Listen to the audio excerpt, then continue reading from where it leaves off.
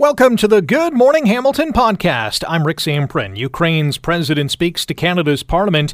Is Ukraine any closer to joining the European Union or NATO? We remember the former owner of the iconic Kineski store in Hamilton. Halfway through the month, we get an update on March Padness. Can any of the federal Conservative leadership candidates beat Justin Trudeau at the ballot box? And HGTV Canada star Scott McGilvory joins us to talk about his new TV show. The GMH podcast starts now. This is the Good Morning Hamilton podcast on 900 CHML. We know how important it is to be there to support people fleeing. The connection between Ukraine and Canada is deep, goes back decades, over a century. And Canadians want to be there for Ukrainians, and we will be there for them. Prime Minister Justin Trudeau committing Canada's relationship with Ukraine is as strong as ever as more military equipment is being sent to the country, more humanitarian aid is being sent overseas, and I think NATO forces are unified in trying to support Ukraine as best as they can. Welcome back to Good Morning Hamilton on 900 CHML. Rick Zamprin with you. Ukrainian President Volodymyr Zelensky scheduled to address Canada's House of Commons later on this morning. We'll have that for you live just after the news at 11 on CHML's Bill Kelly Show. Joining us now to break down what we may expect to hear is David Akin, Chief Political Correspondent with Global News. David, good morning. Welcome back to Good Morning Hamilton. Yeah, thanks, Rick. Cheers. What should we expect to hear from President Zelensky later on this morning? Well, I think the first thing is just to note the historic nature of this particular address. First of all, it's the third time that a Ukrainian president has given a joint address to the Canadian Parliament. And a joint address just means senators and MPs will be gathered in the House of Commons. So it's the third Ukrainian president to do this. The first was Viktor Yushchenko in 2008, just after democracy had been restored, really, to Ukraine. Second was Petro Poroshenko in 2014, and that was after Russia had just invaded Crimea. And now we have Volodymyr Zelensky giving his address. This will be the first we've had, 60, 65 world leaders speak to this joint address to Parliament over the years. Obviously, this is the first coming in through video conference because, of course, President Zelensky is still in Kyiv, still leading his people there. And, this is really the first wartime address by a leader to the Parliament since, you got to go back to Winston Churchill in 1941. And I bring up the Churchill reference because when Zelensky spoke to the British Parliament about a week and a half ago, a lot of people were commenting how Churchillian he sounded. And, of course, he was speaking Ukrainian, but this was just one of his phrases. We will continue fighting for our land, whatever the cost. We will fight in the forests, on the shores, in the streets. And, of course, any student of history can remember sort of that echo of Churchill there, fight in the beaches, et cetera, et cetera. And Zelensky has won praise and plaudits all over the world for his transformation into this wartime president and has really galvanized not only the population of Ukraine around the cause there to fight off the Russians, but really the world.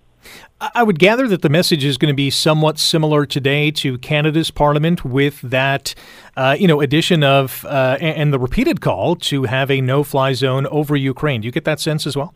Yes. So Zelensky has two speeches this week, both important on this side of the pond, today to the Canadian Parliament and tomorrow to the U.S. Congress. Same thing. And you're right. The themes will be very similar to both legislatures in that Zelensky he doesn't want to let the West off the hook, to let Western leaders know that death and destruction that we are seeing in Ukraine on the television news every night, that can be prevented if the West does more.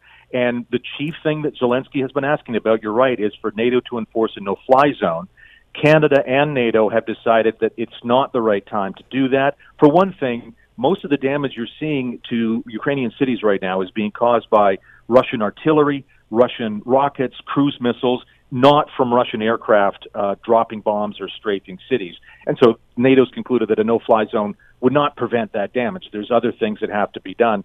And the second thing is NATO does take stock of Vladimir Putin's warnings and believes that if NATO aircraft start shooting down Russian aircraft or attacking Russian air bases on Russian soil, that would escalate this conflict. We'd be into something much bigger that could provoke Putin to start attacking NATO countries, Poland, for example, in Europe.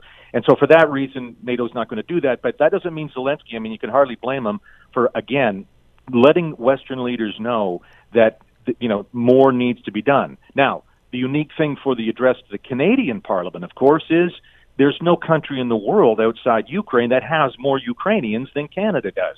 I'm certain he will stress that. I know President Poroshenko did, President Yushchenko did in their addresses, that the idea that a Ukrainian will feel very much at home here. For the first time since the pandemic, we'll have the visitors galleries opened up in the House of Commons, and I know that many Ukrainian Canadians from the GTA are traveling up here. There's not unlimited space, but there's space for those folks.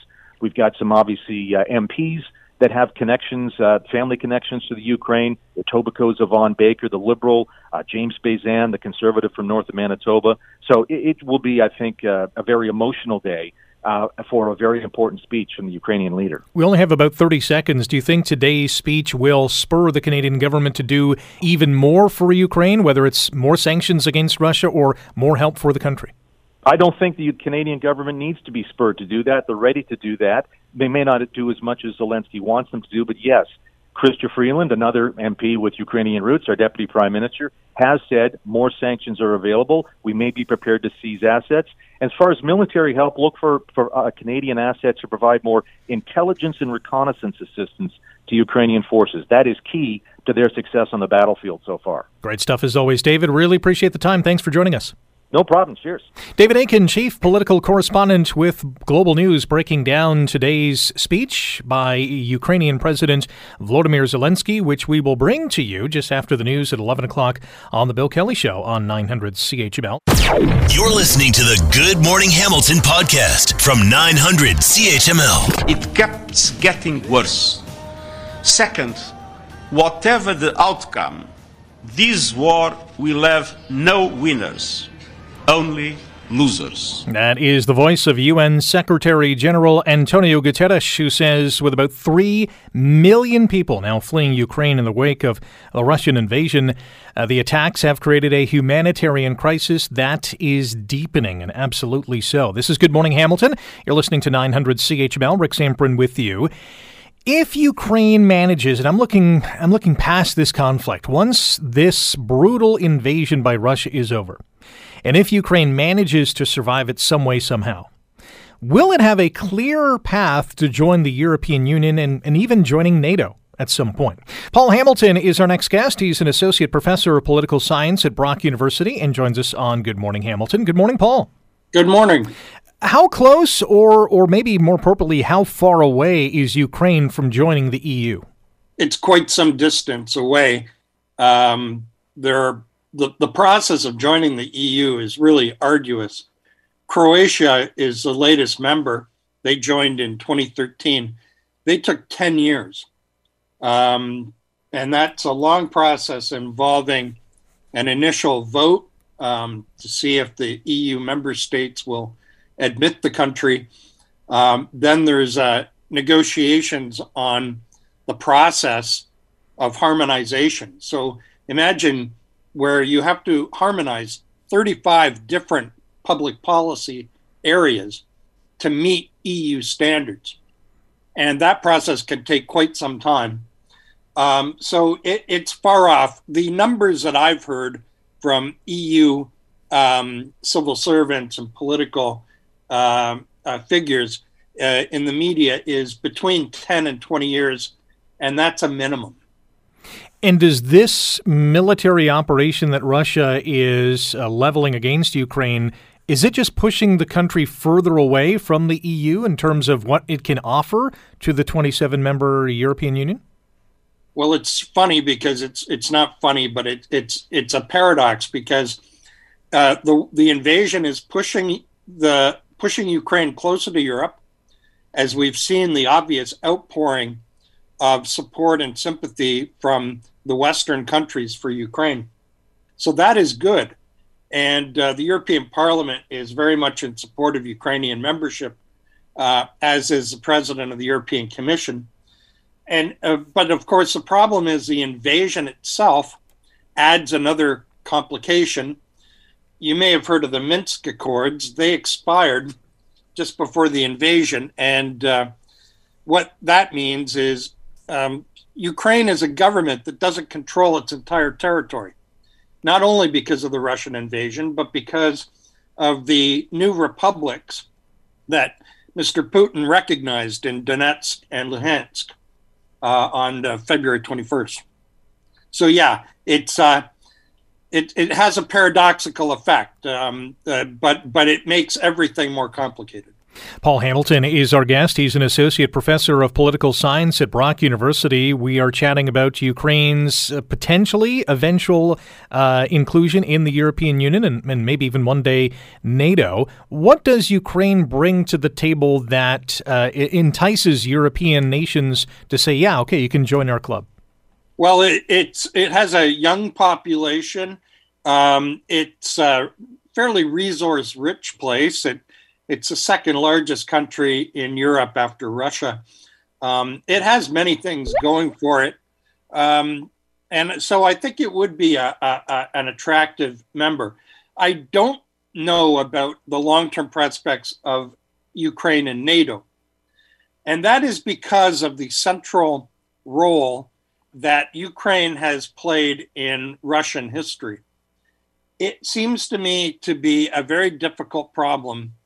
Ukraine wants to be Western, but every move they make towards greater integration with the West is seen by the Russians as a threat. And this will not easily be resolved. And so it's unfortunate for Ukraine because of geopolitics. It seems to be in a kind of limbo and really has been since it got independence in 1991.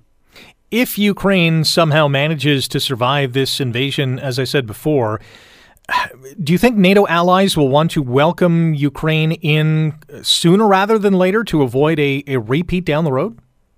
Well, this is it. It really depends on the outcome of this invasion. My own feeling is we should be prepared for a lengthy Russian occupation, perhaps not of all the country, but of large portions of it. And this will, basically put everything in a frozen state. There'll be no way to progress on the westernization of Ukraine as long as there is a Russian presence there. It's a great point. Paul, we got to press pause on this because we're out of time, but I really appreciate your time today. Thanks for joining us.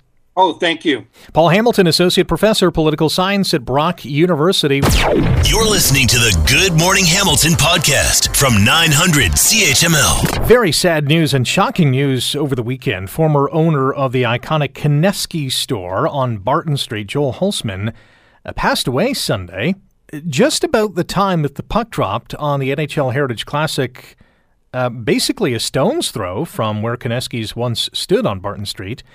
At Tim Hortons Field. Reverend Don McVicker is our guest. He's a longtime friend of Joel Hulsman, founder of the Eva Rothwell Center, co-founder of the Inner City Outreach Ministry. Reverend McVicker, how are you today? I'm doing good. Just sad news about Joel. Absolutely. Many people involved in the local hockey scene were rocked by the news of his passing on Sunday. What's been going through your mind since you heard the news? Well, Joel was the go-to guy for sports, for general discussion on any topic he wanted to, and now that's gone. Now he's left a legacy though of with Kineski Sports and with all the people. He's touched thousands of people, and every time he walked into his store, you were the focus. He'd have 10 customers in the store, but you'd walk in and he said, "Oh, hi Don, how you doing?" Or "Hi Sam, how you doing?" And then you'd be have that moment of time that he wanted to find out about what was happening in your life, and he did that for every single person. When did you first meet Joel? Grade 9, 50 years ago at McDonald High School.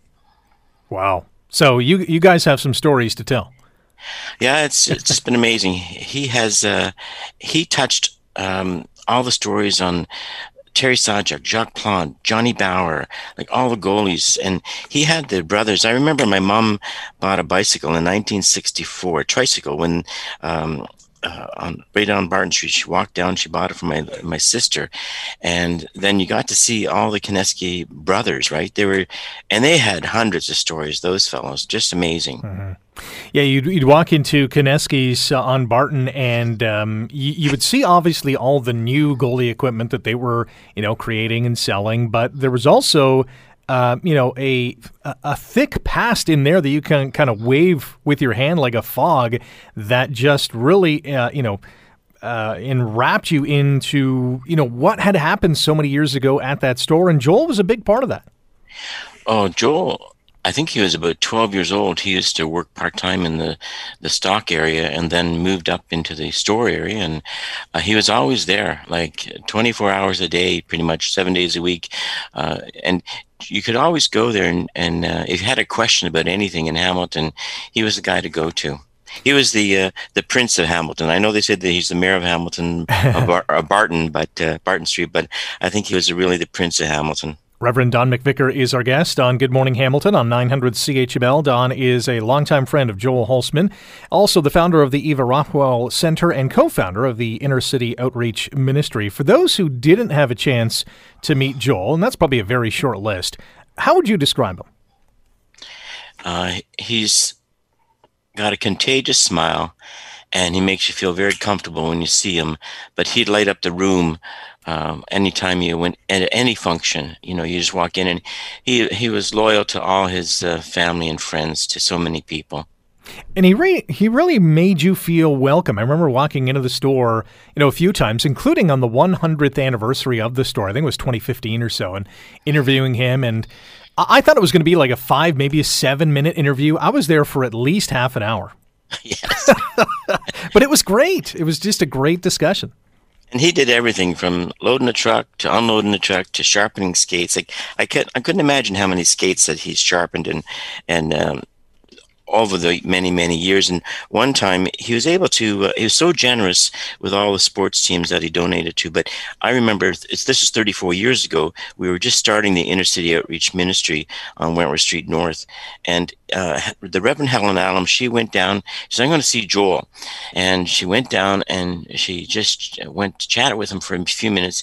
And she came back with 2 basketballs, like premium basketballs, in her hand. And that was to start our basketball program for the youth on Wentworth Street.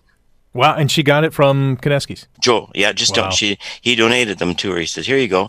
And off she went, and we started our basketball program with those 2 basketballs. That's amazing. What do you think Joel and Kineski's mean to Hamilton? What's his legacy?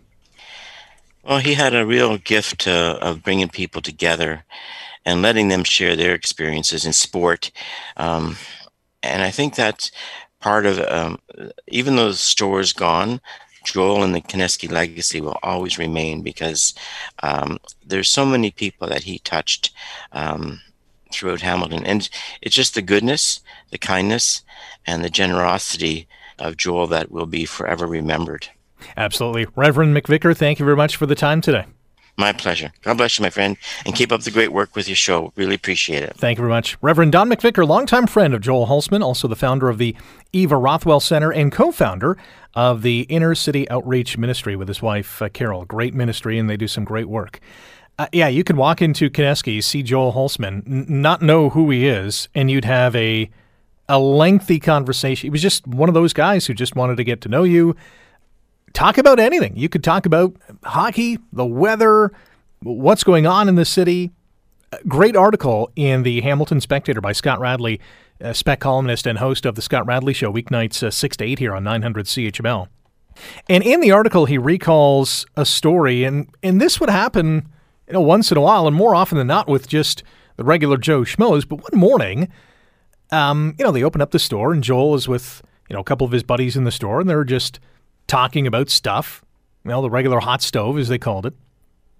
And in walks an older fellow, and, Joel says, hey, can I help you out?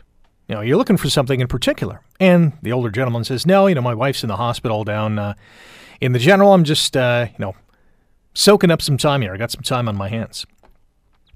And, one thing leads to another, and they find out that this individual knew Terry Sawchuk, Stanley Cup winning goaltender of the Maple Leafs and Red Wings and, Hockey Hall of Famer.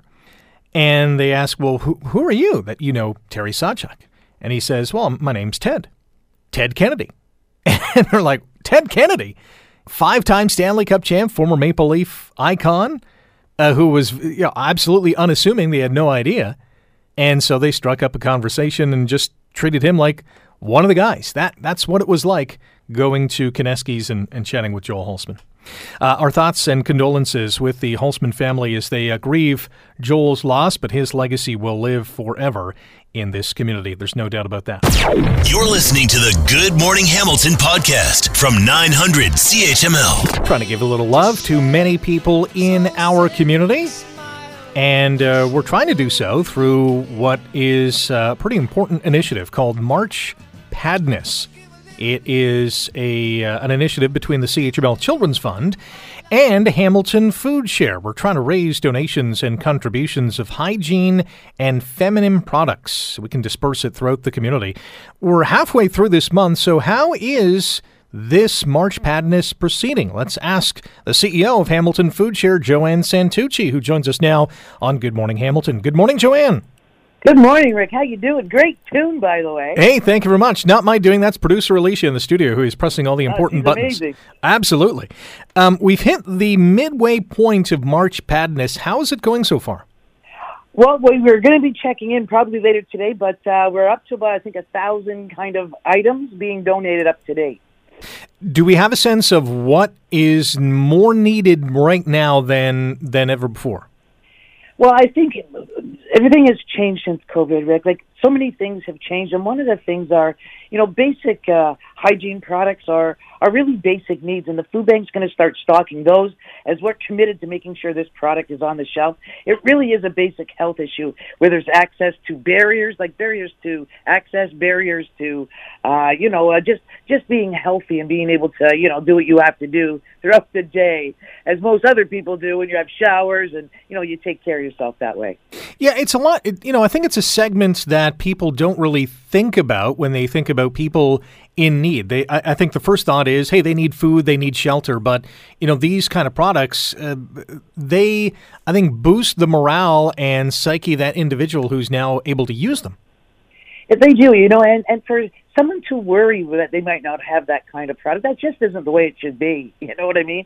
Everybody should have access. And really at the heart of it all, Rick, whether it's food or hygiene products, it's really the affordability and, the things going on right now because of COVID. Like the unbelievable interest rates are starting to climb. Now we have the cost of living is going up. People barely making it are finding it so hard to buy products. You know what I'm saying? Absolutely. Joanne Santucci is the CEO of Hamilton Food Share, joining us here on Good Morning Hamilton on 900 CHML as we discuss March Padness. It's an initiative between the CHML Children's Fund and Hamilton Food Shares. We're trying to raise donations and contributions of hygiene and feminine products that we can disperse to those who need those products. You mentioned, the cost of living. Gas prices are up, food prices are up, inflation's going up, interest rates going up. It's getting more and more expensive to live. I can imagine that this program is coming at a pretty good time for lots of people in our community. It really is. We're so committed to what people are experiencing when living in poverty to try to actually, make that go away just a little bit, so they can have a fighting chance to get other things done. Like the cost of living now is just ridiculous. Food is up, like gas, heat, oil, all of the things in the wintertime that used to drive people to a food bank because the expenses are so high are even more higher than they've ever been. So I don't know where we're going. I'm hoping that inflation's going to be stopping at some point. We'll be able to get our economy caught up to fill in some of those gaps. This is what I'm hoping. How rough has this winter been for Hamilton's less fortunate? Are you seeing more and more people access Hamilton Food Share? I don't know about more, but I think, I wouldn't say the scope is larger, but I would say the effects are deeper. People are more impoverished than ever because of, the cost of living, because of everywhere you turn your heating on for the winter, that's an extra an expense, and it's also an expensive expense, right? Then you have heat and hydro. On top of that, you need cable. Then you have to pay your rent. Rents are pretty much off the chart. Like a one bedroom's like $600-700. That's just for one bedroom, and that's if you can find it. Usually they're in the $1,000 range now. You know what I mean? So as things start to climb, everything is climbing a little bit exponentially. Usually you would have one or two products climbing, but it seems like everything across the board is more expensive. Is there something most in demand from those who access the services at Hamilton Food Share? I think if we keep it to the basic needs, I think we're doing really well if we can get people to think in those terms. So anything you would want to have for a meal, anything you need for your lunch. And we're also now looking at, basic hygiene products, personal hygiene products, as well as, feminine products as well. So I think if we look at what are the basic needs for anybody and stick to that kind of a list of items, you'll be pretty much on the mark. Joanne Santucci is our guest on Good Morning Hamilton on 900 CHML. She is the CEO of Hamilton Food Share, joining forces with the CHML Children's Fund in this March Padness initiative as we raise donations and contributions of hygiene and feminine products for those in need in our community. I've known the story for years in terms of monetary donations as opposed to donating stuff.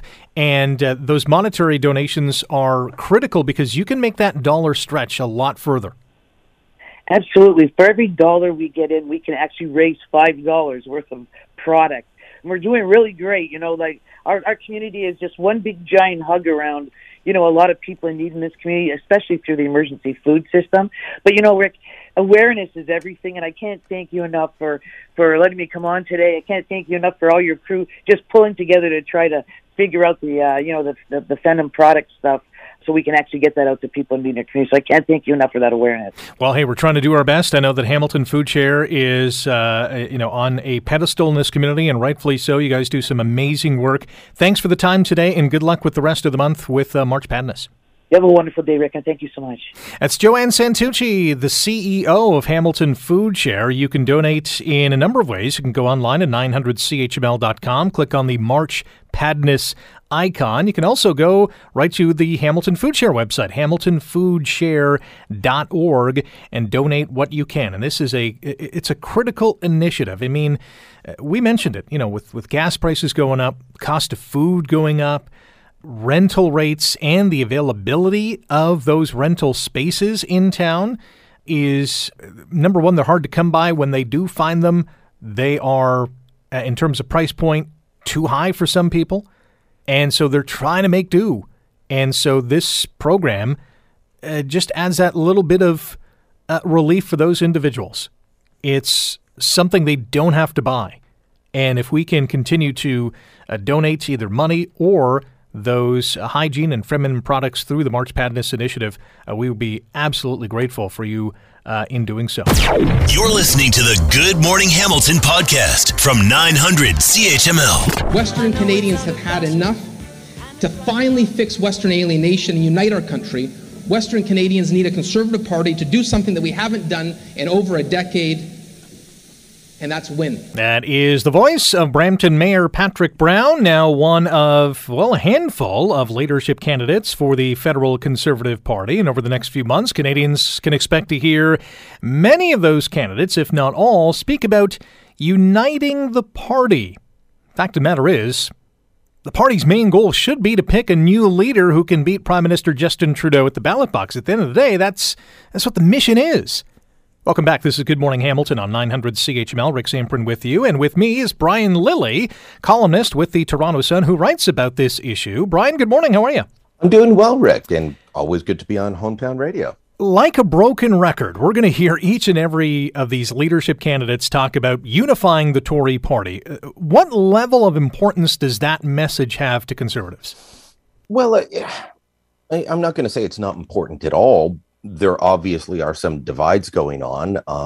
I always think that people like myself in the media overplay them. So I'm one of the people in the media that's always saying, actually, the divide between the red Tories and the old reformers is, too deep or is overplayed. It's not that deep. Yeah, there's differences, but you get that in every party. Like, the Liberal Party is not a monolith. There are divisions within the Liberal Party.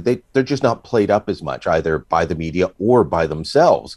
But there are different strains of Liberals. There are different strains of New Democrats. Parties are coalitions.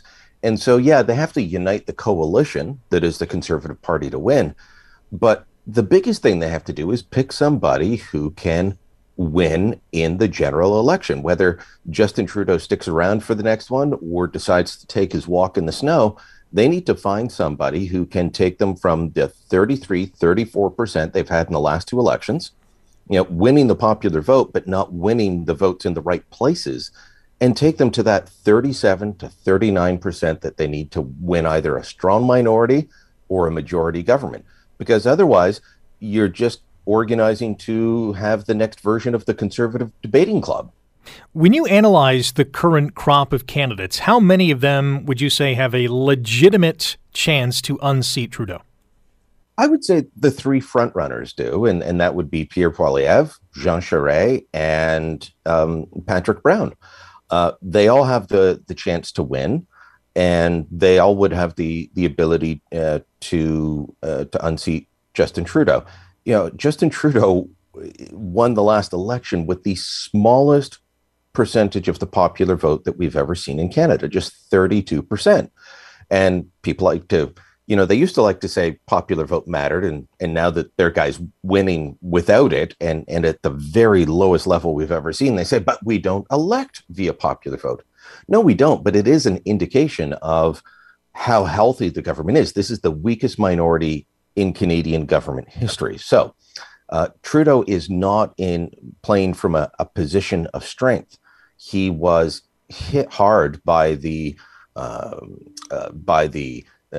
his handling of the trucker convoy and the protests and the use of the Emergencies Act. People didn't like how that protest was going, but they didn't really love the government response either.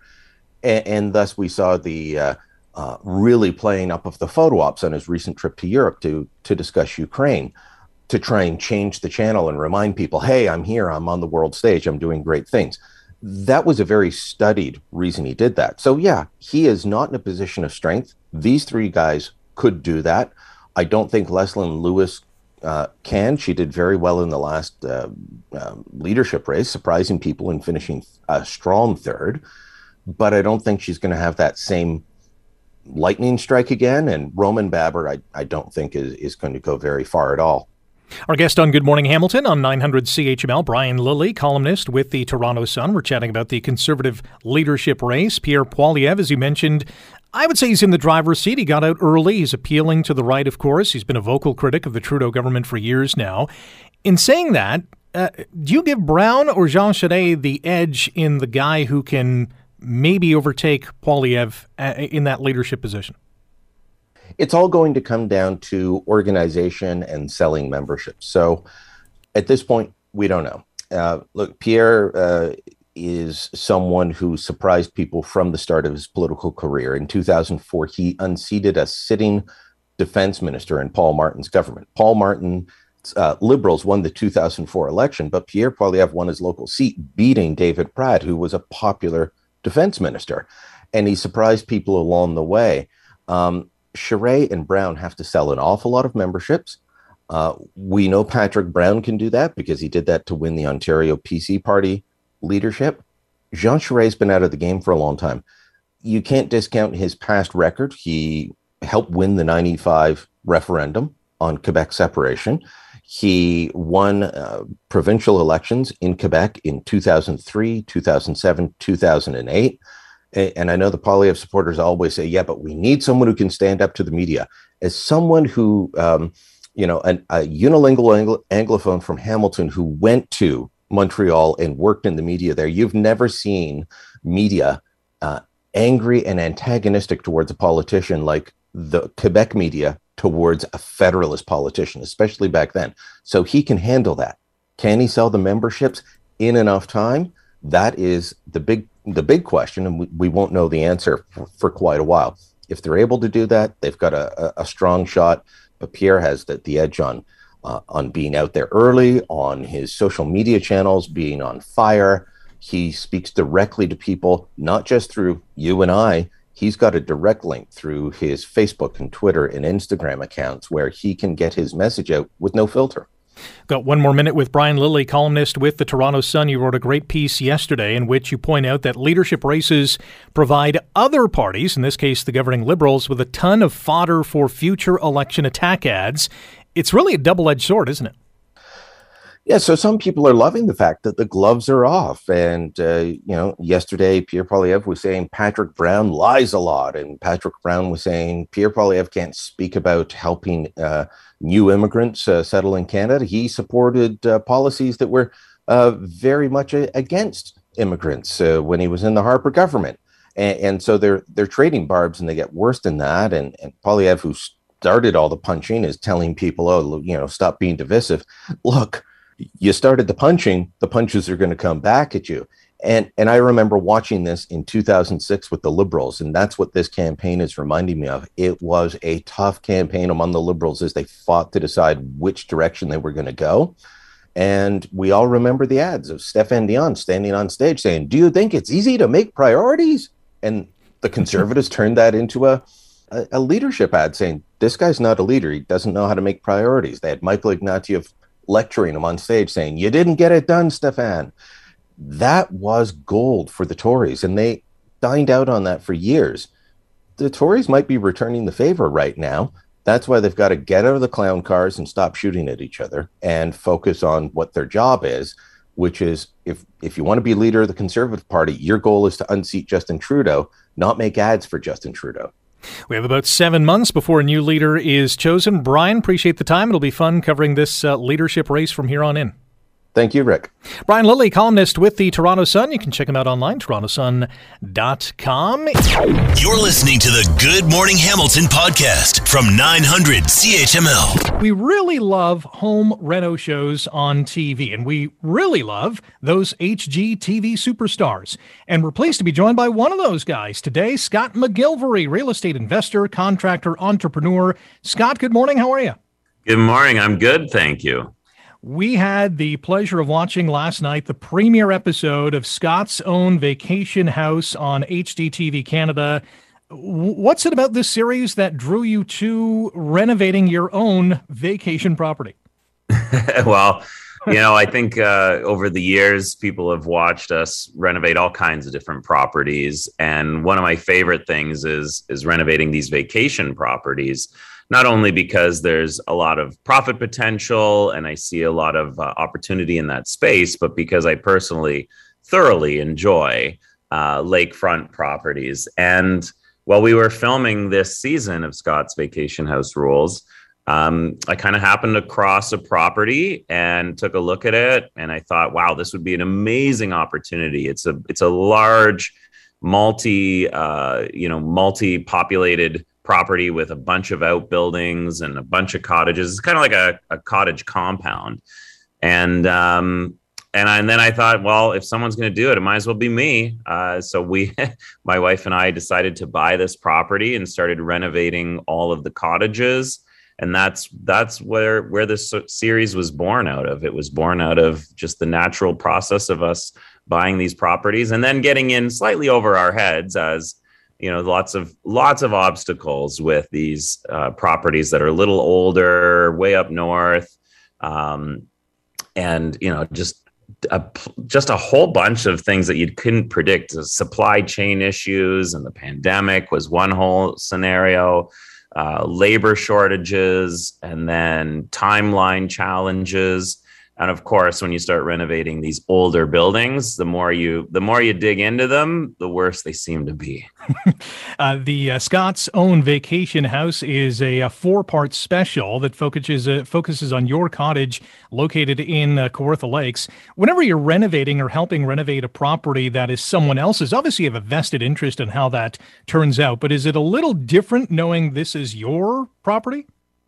Of course it's different. I think the biggest challenge is when it's your own property, I'm there all the time. We're trying to pivot to accommodate last minute changes and troubleshooting obstacles. When I'm working on other people's projects, of course, you want things to go well and you're concerned for your homeowners. But to be honest, they put a lot of trust in your hands. They kind of wipe their hands clean of it. They're like, okay, you're going to do the renovation. Thank you very much. we can't wait to see when it's done. And so as soon as we start working on it, they have a slight sense of relief. For me, being the one paying the client and the contractor, it's constantly, there's a lot of pressure. You're constantly trying to pivot for different challenges, and you're looking at different options. And I don't know, obviously it's harder when you're working on your own stuff. And then when your family is your client too, you constantly have that in the forefront.